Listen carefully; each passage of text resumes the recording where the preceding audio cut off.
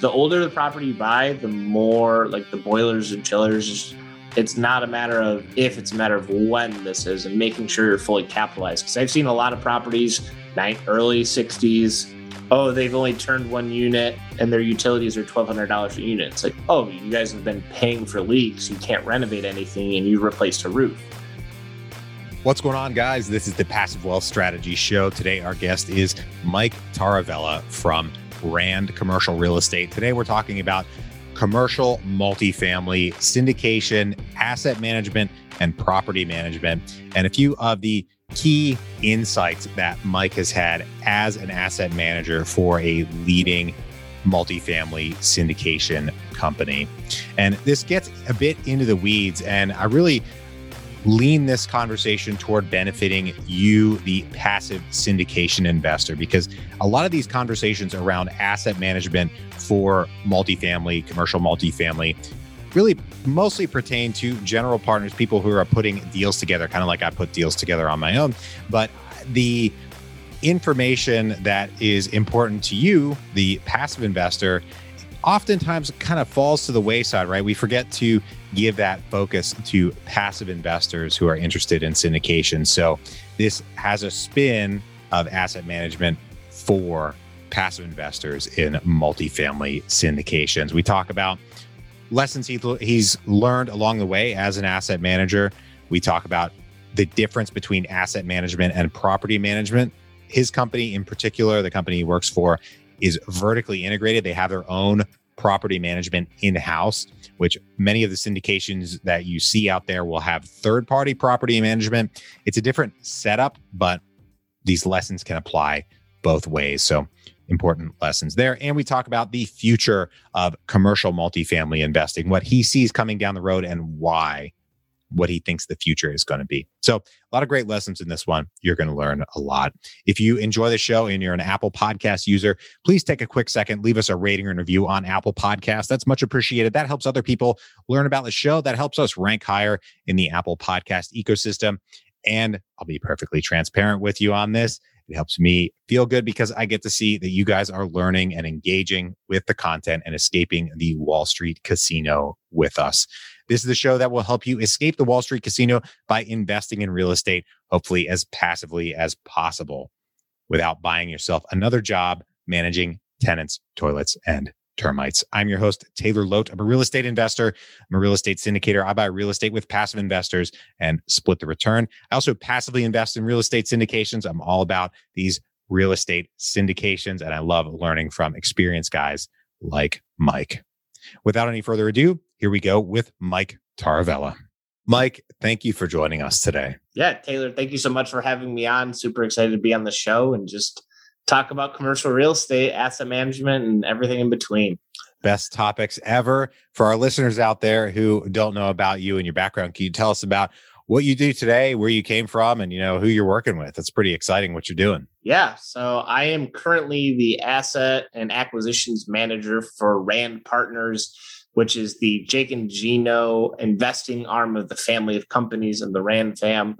Originally, back in the day, several years ago, I was told to do the safe route, get the safe job. I was good at math, so I did accounting, and was told I was a sell for that, and did public accounting for 2 years and learned a lot there. And then worked with Dan Gilbert on startup stuff and learned to scale businesses. And now we're just looking to scale real estate in the Southeast with Jake and Gino. We have about 1,500 units under management, probably 150 million under management dollar-wise, and looking to continue to scale, grow, and help listeners, investors get wealthier with every investment. So super excited and just a great opportunity to talk to investors like yourself and help take over the world. That's great. I love that. And Jake and Gino have been on the show before as well. They gave a great, fiery interview, which was awesome. Great talking with them. And I think one of the things that I like that is kind of unique about what you guys do is your level of vertical integration, which is not very common in the multifamily syndication space these days. Can you describe your setup, how Rand is all organized, and what that offers for, Rand and your investors? Yeah, absolutely. So we're vertically integrated. So we have me on the acquisition side. We have our property management working side by side with us. So in the office, I'm with our areas and regionals, and we all every morning we're on a huddle, just saying, "Hey, here's what's going on." It's great because instead of kind of every week with third party, you have that weekly call unless it's a 911 emergency. But we're always collaborating, working together. So we're always in the loop on, hey, we're pretty close on winning this deal, or hey, this emergency happened. We're just constantly talking, communicating. And I think the biggest thing that's important is because feedback is like a wave. The more you communicate, good, bad, or indifferent, it's going to be short levels of short waves, little waves, manageable. But if you don't talk for a long time, that big wave is going to come back and it's not going to probably be good. So it just allows for a lot of communication, a lot of feedback, and a lot of growth. And I'm sure for our property management side, for me, I don't know anything about maintenance side of things, but just understanding what goes into it. Our team members we're looking to have the Chick-fil-A of service for our apartments, for our residents.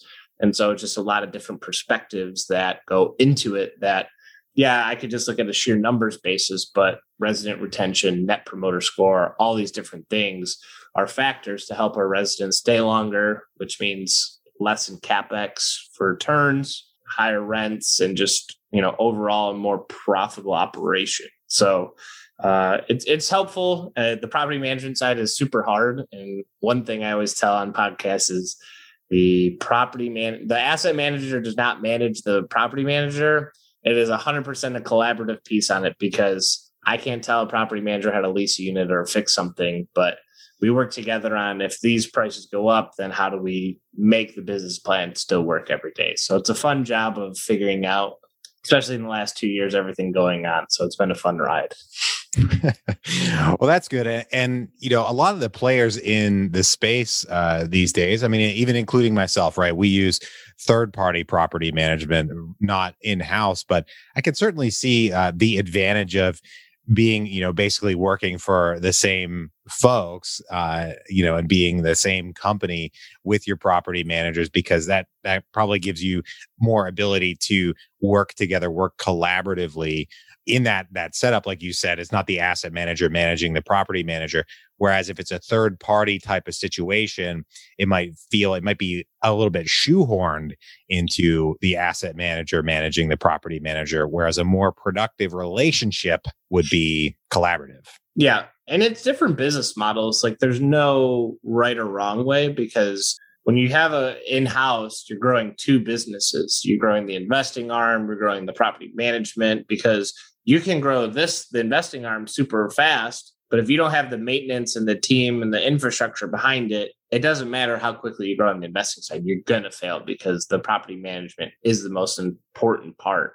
Having maintenance people, having leasing agents, having property managers who are competent and capable, that fit your core value piece. That's another thing I think no one talks in spreadsheets or in underwriting, is like having that cohesive fit of team members. It's the 1 + 1 = 3 of just making sure you're all going in the right direction. And that stuff takes time. So if you're thinking of being vertically integrated, or you want to, don't look at the scoreboard of units or equity under management, because it's going to take you a little bit longer, because you're building two businesses instead of one.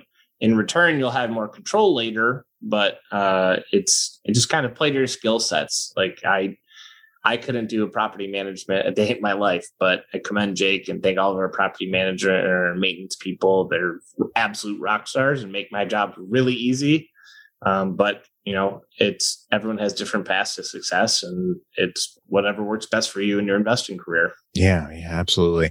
Now, most of our audience out there tend to be more passive investors in these syndications, or they're considering being passive investors in syndications. And I think it's important to, really line out the differences between maybe the hats that an asset manager versus a property manager would wear. Even in a vertically integrated type of situation, you have different roles. Can you tell us about your role as compared to your individual property managers' roles, and what some of the like delineations are there that you draw in your company. Yeah. What I think is super helpful is I always make this analogy, and I think it resonates with our property managers. Of the property manager is the CEO of that property. You, as the asset manager, are the like advisory board, making sure everything is going well. So the CEO oversees the maintenance and back office. And so the maintenance is making sure we're doing our renovations, making sure we're doing our turns, making sure we're in budget. So there's that numbers component. And then you also have the leasing side, the back office, making sure, hey, our marketing is working, our leasing is going well, our customer service is high, our retention's good, we're having events. So it's like that property manager is the CEO of that property. They should know everything. They should know the numbers. And use that analogy. If you're on Shark Tank and you don't know the numbers, you're not going to get an investment. So it's super important that your property managers are ingrained, know what's going on competitive. There's a lot of technologies out there, but for marketing. So it's making sure they're understand everything that's going in, but also looking out and seeing what our competition is doing, whether it's rents, technology, etc. You as the asset manager, you're ingrained in the numbers. And this is where because for me, I see a T12 and I see a story. I'm like, oh, there's a leak here, and making sure we're paying our investors. So for me, it's just seeing what's been going on through the numbers. We have a weekly pulse document that allows us to see the performance of the property. It's a very powerful tool of just seeing occupancy, delinquency, how many turns there were, how many units were down, and our marketing and how many guest cards and applicants. So it just really ingrains in what's going on at a very high level. And that's how we start our weekly meetings with our property managers, is to say, hey, we can tell by these numbers throughout the life of the asset by seeing the trends, right? So if our occupancy is down and our marketing isn't hitting, is our apartments.com doing well? Is our customer service really high? What are we doing wrong, and how can we fix it today? Because if you're just waiting every month for the financials, you'll have a 3-week lag of getting the numbers. Then you have a 2-week lag of identifying it. And then you have another week lag of fixing it. So that could be 2 months of missed opportunity to fix the problem when you could have been doing it on a weekly basis. So that's where that collaborative piece of, hey, maybe we should tweak this marketing or do this. So yeah, I think that's high level between the asset manager versus the property manager and how they kind of work together on a weekly basis. I think that's very helpful because, when you're newer to the syndication space, you might not know the difference, and it's so overwhelming. Line those things out. Right. Yeah. Yeah. There's numbers everywhere. There's people, there's names on LinkedIn. It's a lot. And I tell them, just take your time. It's okay. Like, obviously you should be investing in real estate, but find someone like and trust and can operate at a high level in what you're looking to do, and be teachers in the space as well. Yeah.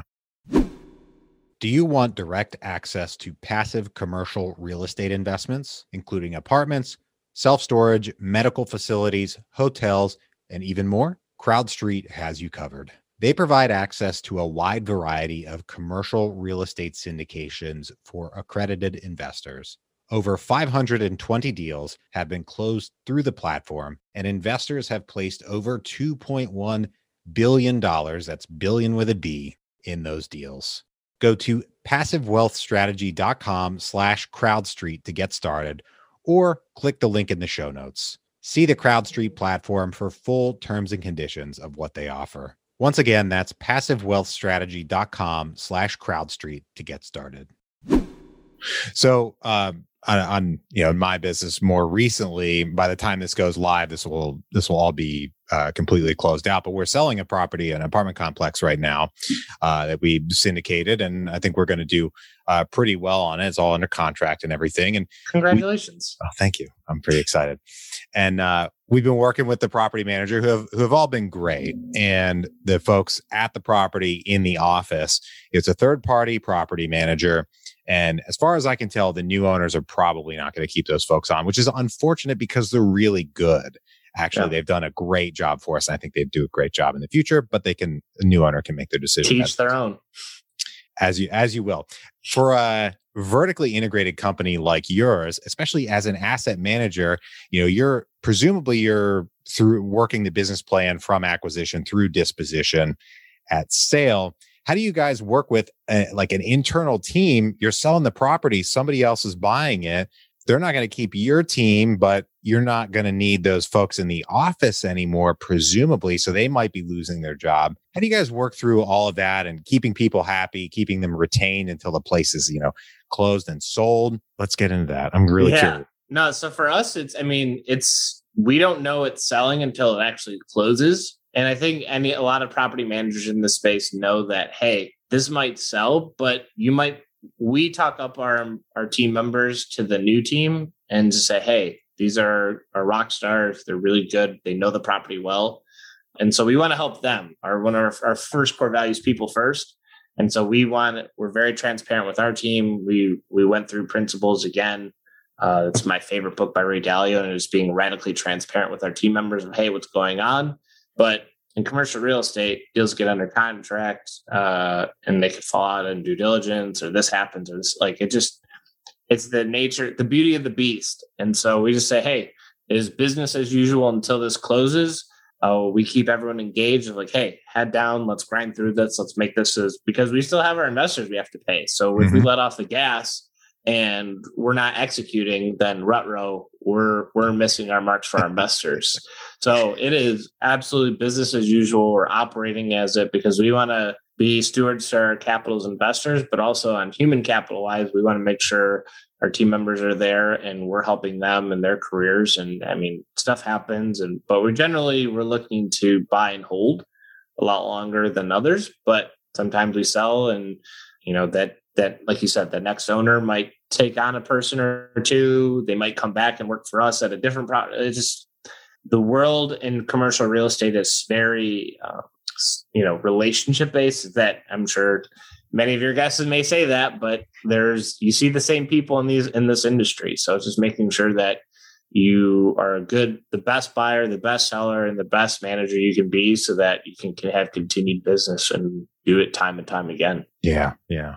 So one thing I see bite a lot of syndication teams. Now, I'm not certain exactly which classes and ages of properties you guys buy, but in the more affordable, maybe a little older asset classes, there's a lot of deferred maintenance that comes up that once you get to it, you pay for it. It's not going to help your, NOI if it's a burst pipe or something like that wasn't leaking. Okay, it costs you a lot of money, didn't raise your NOI, just drained your bank account a bit.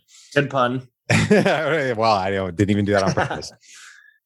And that can all be mitigated through due diligence and all those kinds of things. But, from your experience, acquiring these new properties, can you tell us about how you guys do that due diligence on, the physical condition of the property so that you're not walking into a big mess that's, going to drain the coffers so quickly? Yeah, I think it's just being realistic with what you're buying. I was talking to a broker and he said, this group was buying a 1960s asset and then was nitpicking every single thing that was wrong with it and demanding a retrade. If you're buying a 60s or older asset, there's going to be stuff that's wrong with it. There's going to be older plumbing they're going to have to just budget for. You're going to have to get a good understanding of the breakers. Are they Zinsco, Stab Lock, Sylvania? And just really because insurances won't carry you. So you're going to have to just day one replace all of it. So you can get the best rates for insurance. I feel like I'm an insurance claims agent because our insurance team has just trained us so well on look for this, look for this, look for this. And if it's 60s, like looking for railings that are not 4 feet high. It's sounds super nitpicky. And that's probably the vertical integrated piece is like, hey, look for this, look for that. The older the property you buy, the more the boilers and chillers, it's not a matter of if, it's a matter of when this is and making sure you're fully capitalized. Because I've seen a lot of properties, early 60s, they've only turned one unit and their utilities are $1,200 a unit. It's you guys have been paying for leaks. You can't renovate anything and you replaced a roof.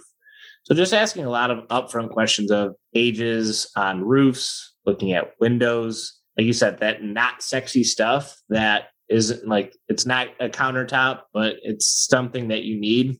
Even our intern at a property tour was like, why are you opening the cabinets? I'm like, well, I know it's 70s and 60s products. I'm checking the plumbing, and sure enough, there was a bucket under the sink. So it's just like the older the product, the more likely it could go wrong. Doesn't mean don't buy it. It's just making sure you're capitalized and have enough in your CapEx budget to make sure that you're protected. And I see some groups, try to do half the units to say it's enough meat for the next buyer, but I'd rather just be fully capitalized, because if I need a roof, if something happens, I'm well enough capitalized to survive that storm and still renovate units. Yeah. So as a general partner, we want to make sure we're adequately capitalized. But for the passive investor out there who's, to a certain extent, they're not probably going to go and do the physical due diligence on the property themselves. Thinking from that perspective of, if I'm looking at a deal, right, how can I, as a passive investor, be comfortable or confident that this deal is adequately capitalized, other than asking about it? Maybe the answer is ask about it. But, if we're thinking from the passive investor angle, what do you think about that? How can they kind of protect themselves and make sure that capitalization, that money is there to account for those things? Yeah, I think for all passive investors, I think the couple questions that I think even before this part that really kind of extenuates on how good, like the sophistication of a Jeep general partner is, I always ask two questions and then the renovation piece. So one, is this a 506B or 506C? Because I'm sure you've seen it on Facebook. I just got this deal under contract. Who wants in? And no one says if it's a 506B, 506C, like what is it? And then you see that question, they're like, what's that? Well, that's a flag for the SEC, and it's like that's not how you raise money. So talk to a syndication attorney if you see stuff on Facebook. If it's on Facebook advertised, it has to be a 506C and CAT, because they can do it. The next question I ask, it's the quickest way on underwriting that I can quickly say is, how did you calculate your property taxes? Bad answers are, I just doubled it. We're doing that. I increased it 40%. A better answer would mention the terms mill rate, assessment value, and kind of a more sophisticated answer. So those two questions really kind of make or break on that piece. But on the renovations, back to that aspect, I think it's seeing what your per unit expenses are. I mean, for us, painting and flooring are your two biggest turns. And that could be anywhere $3 to $5, depending where you are in the country. I mean, we have internal flooring, so it's a little bit cheaper. A square foot. Yeah, per square foot. So when you're looking at it and you're like, okay, these are like $3,000 per unit on renovations, and it's a 1960s product, all we're doing is painting and flooring. That's not going to address a lot of other things. So just making sure, hey, how much do you have capitalized for potential plumbing issues? How much do you have capitalized for the roofs? How much money do you have for these big ticket items that generate $0 in revenue, but make sure this property is safe for our residents? So it's just asking a lot of questions. So it's just making sure you're thorough with it. Is that $3 to $5 a square foot each for painting and flooring, or total? Together. Okay. Because that could be a big difference. Yeah, no, it's together. Because usually you paint and do floors, but yeah, I'd say about $3 to $5 a square foot. So just to kind of, it was like a quick number depending on the area. Okay. And how about the future of syndicated multifamily, right? Because the whole time I've been a real estate investor, people have been talking about, quote, the crash that's right around the corner. And you still hear that today. And from what I can tell, we're going to be hearing about that forever. From what you're seeing in the field, with residents coming in, you're looking at all these new properties. You guys, have the soup to nuts view of all of your investments. What do you see for the next couple of years as a multifamily investor to look out for? And what do you think the market looks like? I see it just getting hotter, to be completely honest. And I don't want to say like the cliche, like I'm in it, it's only going up, Bitcoin, Dogecoin, and multifamily all the way up. My thesis is more based on what's been going on in the market. So single families are getting bought out by private equity firms because they just need to dump money in. So then home ownership is going down. And even this build to rent product has been coming around in larger cities. So developers are building neighborhoods and just renting it all out. So home ownership has already been going down, and now it's going down even further because people are getting priced out of homes. Well, for those people who finally are like, I'm buying this $500,000 house, and then, some sort of correction happens. Well, the few remaining homeowners that can't afford their homes are now going to become renters. And we're in the Southeast where it's continuing to get hotter. New York and everyone's going down south, and even Chicago and the Midwest, like where I'm from. We're up in Michigan State, but I'm in Tennessee because there's no state income tax. I don't have to shovel snow. It's beautiful, right? Right. So people are going to continue to move down to where they want to live and not have to pay taxes. So taxes, the elimination of home ownership, the continued for build to rent. I think just multifamily gets hotter, but I think it's just a matter of like, you have to have nice products. We're trying to focus on, because we're in Knoxville, we have a big enough team of 1,200 units in this city where we can have a little construction team. But I think newer products, 70s, 80s, etc., are going to be like more targeted and coveted because they're going to withstand longer. So I see multifamily not slowing down, but it's more because home ownership is going down. I know myself, I'm 29 and I don't see myself buying a home because I don't want to fix anything. I don't have time. I work a lot. I'm always on the move. So the last thing I want to do is fix a fridge or do anything. So trends like that, private equity buying single family, the few remaining true homeowners, if they dip with jobs or anything else that happen in the future, they're going to become renters. So those are kind of my thesis. And I'm just, I like to think I'm very objective when it comes to this stuff and just seeing it. And private equity and family offices are coming into multifamily as well. So once they're in it, I don't see it going away. And they're buying bigger and bigger stuff. So just kind of consolidating. Yeah, no, I think you're probably right about that. And I hope so. I appreciate that you say, you don't want to sound like you're drinking the Kool-Aid, but if you thought it was a dying industry, you probably would not be in it. So yeah. Well, and that's the thing is like, I don't want to say, I'm in it, so it's going up. It's like, well, follow the money. Like I've talked to talk to lenders, and they'll tell you like January 2020, lenders were like, be careful of student housing. We weren't looking at it. But they're like, we don't like student housing. Mm-hmm. Pandemic happens. Everyone's worked from home or studying from home.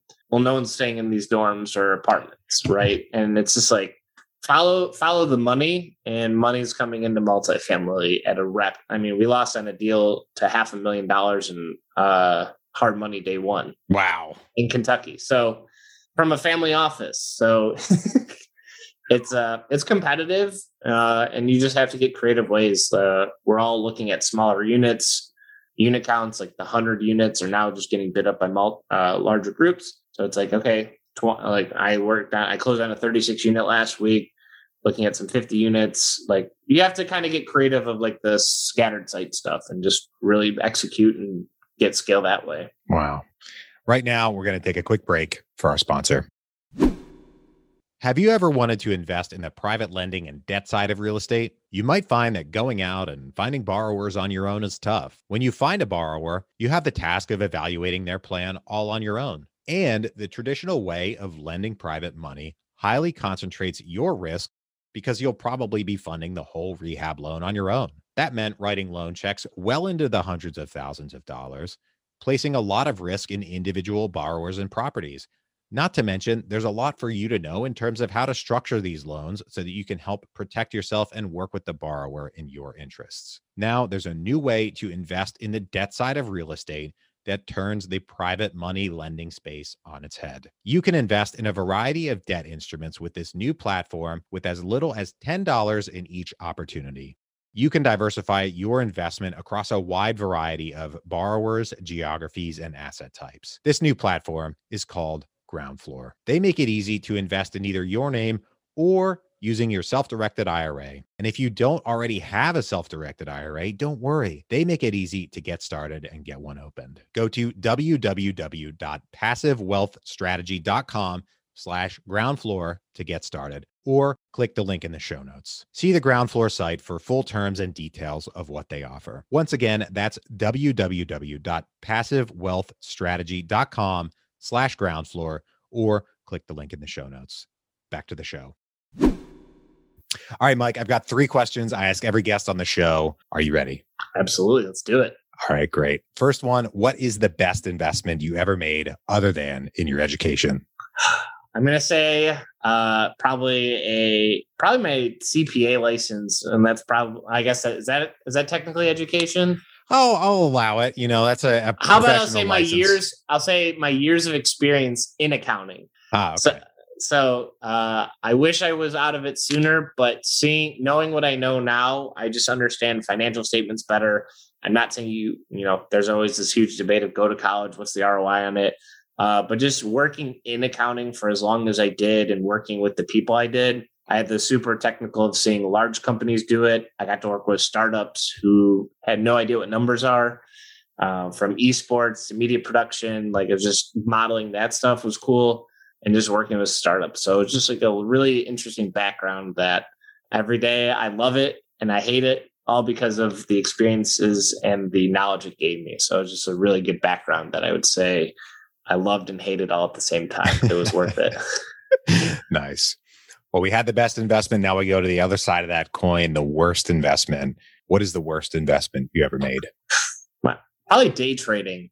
So I mean, I was going to say crypto, but fundamentally, I believe in crypto moving forward. And I'm not saying put it all in, but I think at a point that I was just trying to focus on getting dollars and not getting knowledge.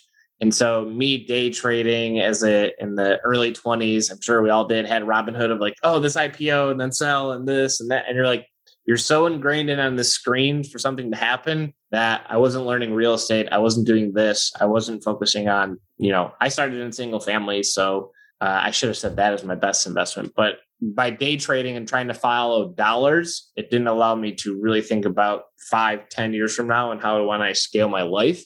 And so that's where I thought of single family. And then I realized, okay, this isn't entirely scalable. Now let's go into multifamily and then just continue to scale that piece. Yeah, well, gambling on Wall Street doesn't work out for a lot of folks. So I don't blame you for saying that. Patience is the key in any wealth creation. So if you're going to stick to it, do I want to spend 4 to 8 hours at a time staring at a screen, trying to wait for a number to hit or this metric to hit, versus if I just put $10 a week in Bitcoin, $50 a week in and Vanguard and index fund, like those are much easier and less thinking ways to spend my time with that I can just create wealth through those ways. Absolutely. My favorite question here at the end of the show is, what is the most important lesson you've learned in business and investing? Commit 100% all in on whatever you do, and don't give up until you get there. My career, I lived in Michigan and then I moved to Chicago. I met a mentor. I was like, I'm going to move to Chicago to be closer to them. And all my friends were like, oh, we'll see you in 6 months. Good luck. Have fun. And I worked 10 p.m. to 2 a.m. trying to get an opportunity. I was volunteering for other groups, underwriting for them.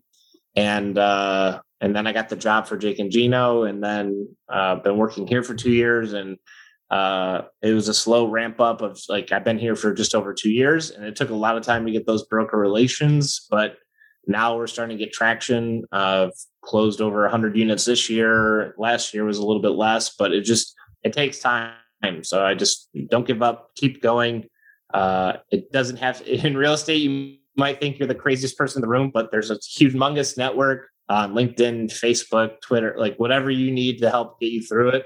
We're here for you. You have a real estate problem, we're here to support you and make sure you don't give up on it. So just keep fighting the good fight and success will come to you. I promise. Awesome. I love that. Well, Mike, thank you for joining us today. If folks want to reach out, if they want to get in touch with you, if they want to learn more about you, your organization, or, whatever, where can they track you down?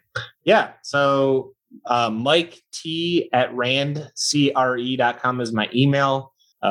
Twitter, Instagram are at ValueAddMike, because 0% of people can spell my last name correctly on the first try. And there's only 10 million Mikes in the world. And then LinkedIn, Mike Taravella Jr. And whatever I can do to help serve, answer questions, whatever it can be, I'm happy to help serve your listeners and take over the world together.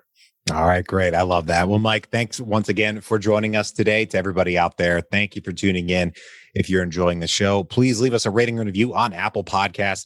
That's very much appreciated. That helps other people learn about the show. It helps us rank higher in the Apple Podcast ecosystem, and it helps me feel good because I get to see that you guys are engaging with the content and growing along with us. If you know anyone who could use a little bit more passive wealth in their lives, please share the show with them and bring them into the tribe. Thank you for tuning in once again. I hope you have a great rest of your day, and we'll talk to you on the next one. Bye-bye.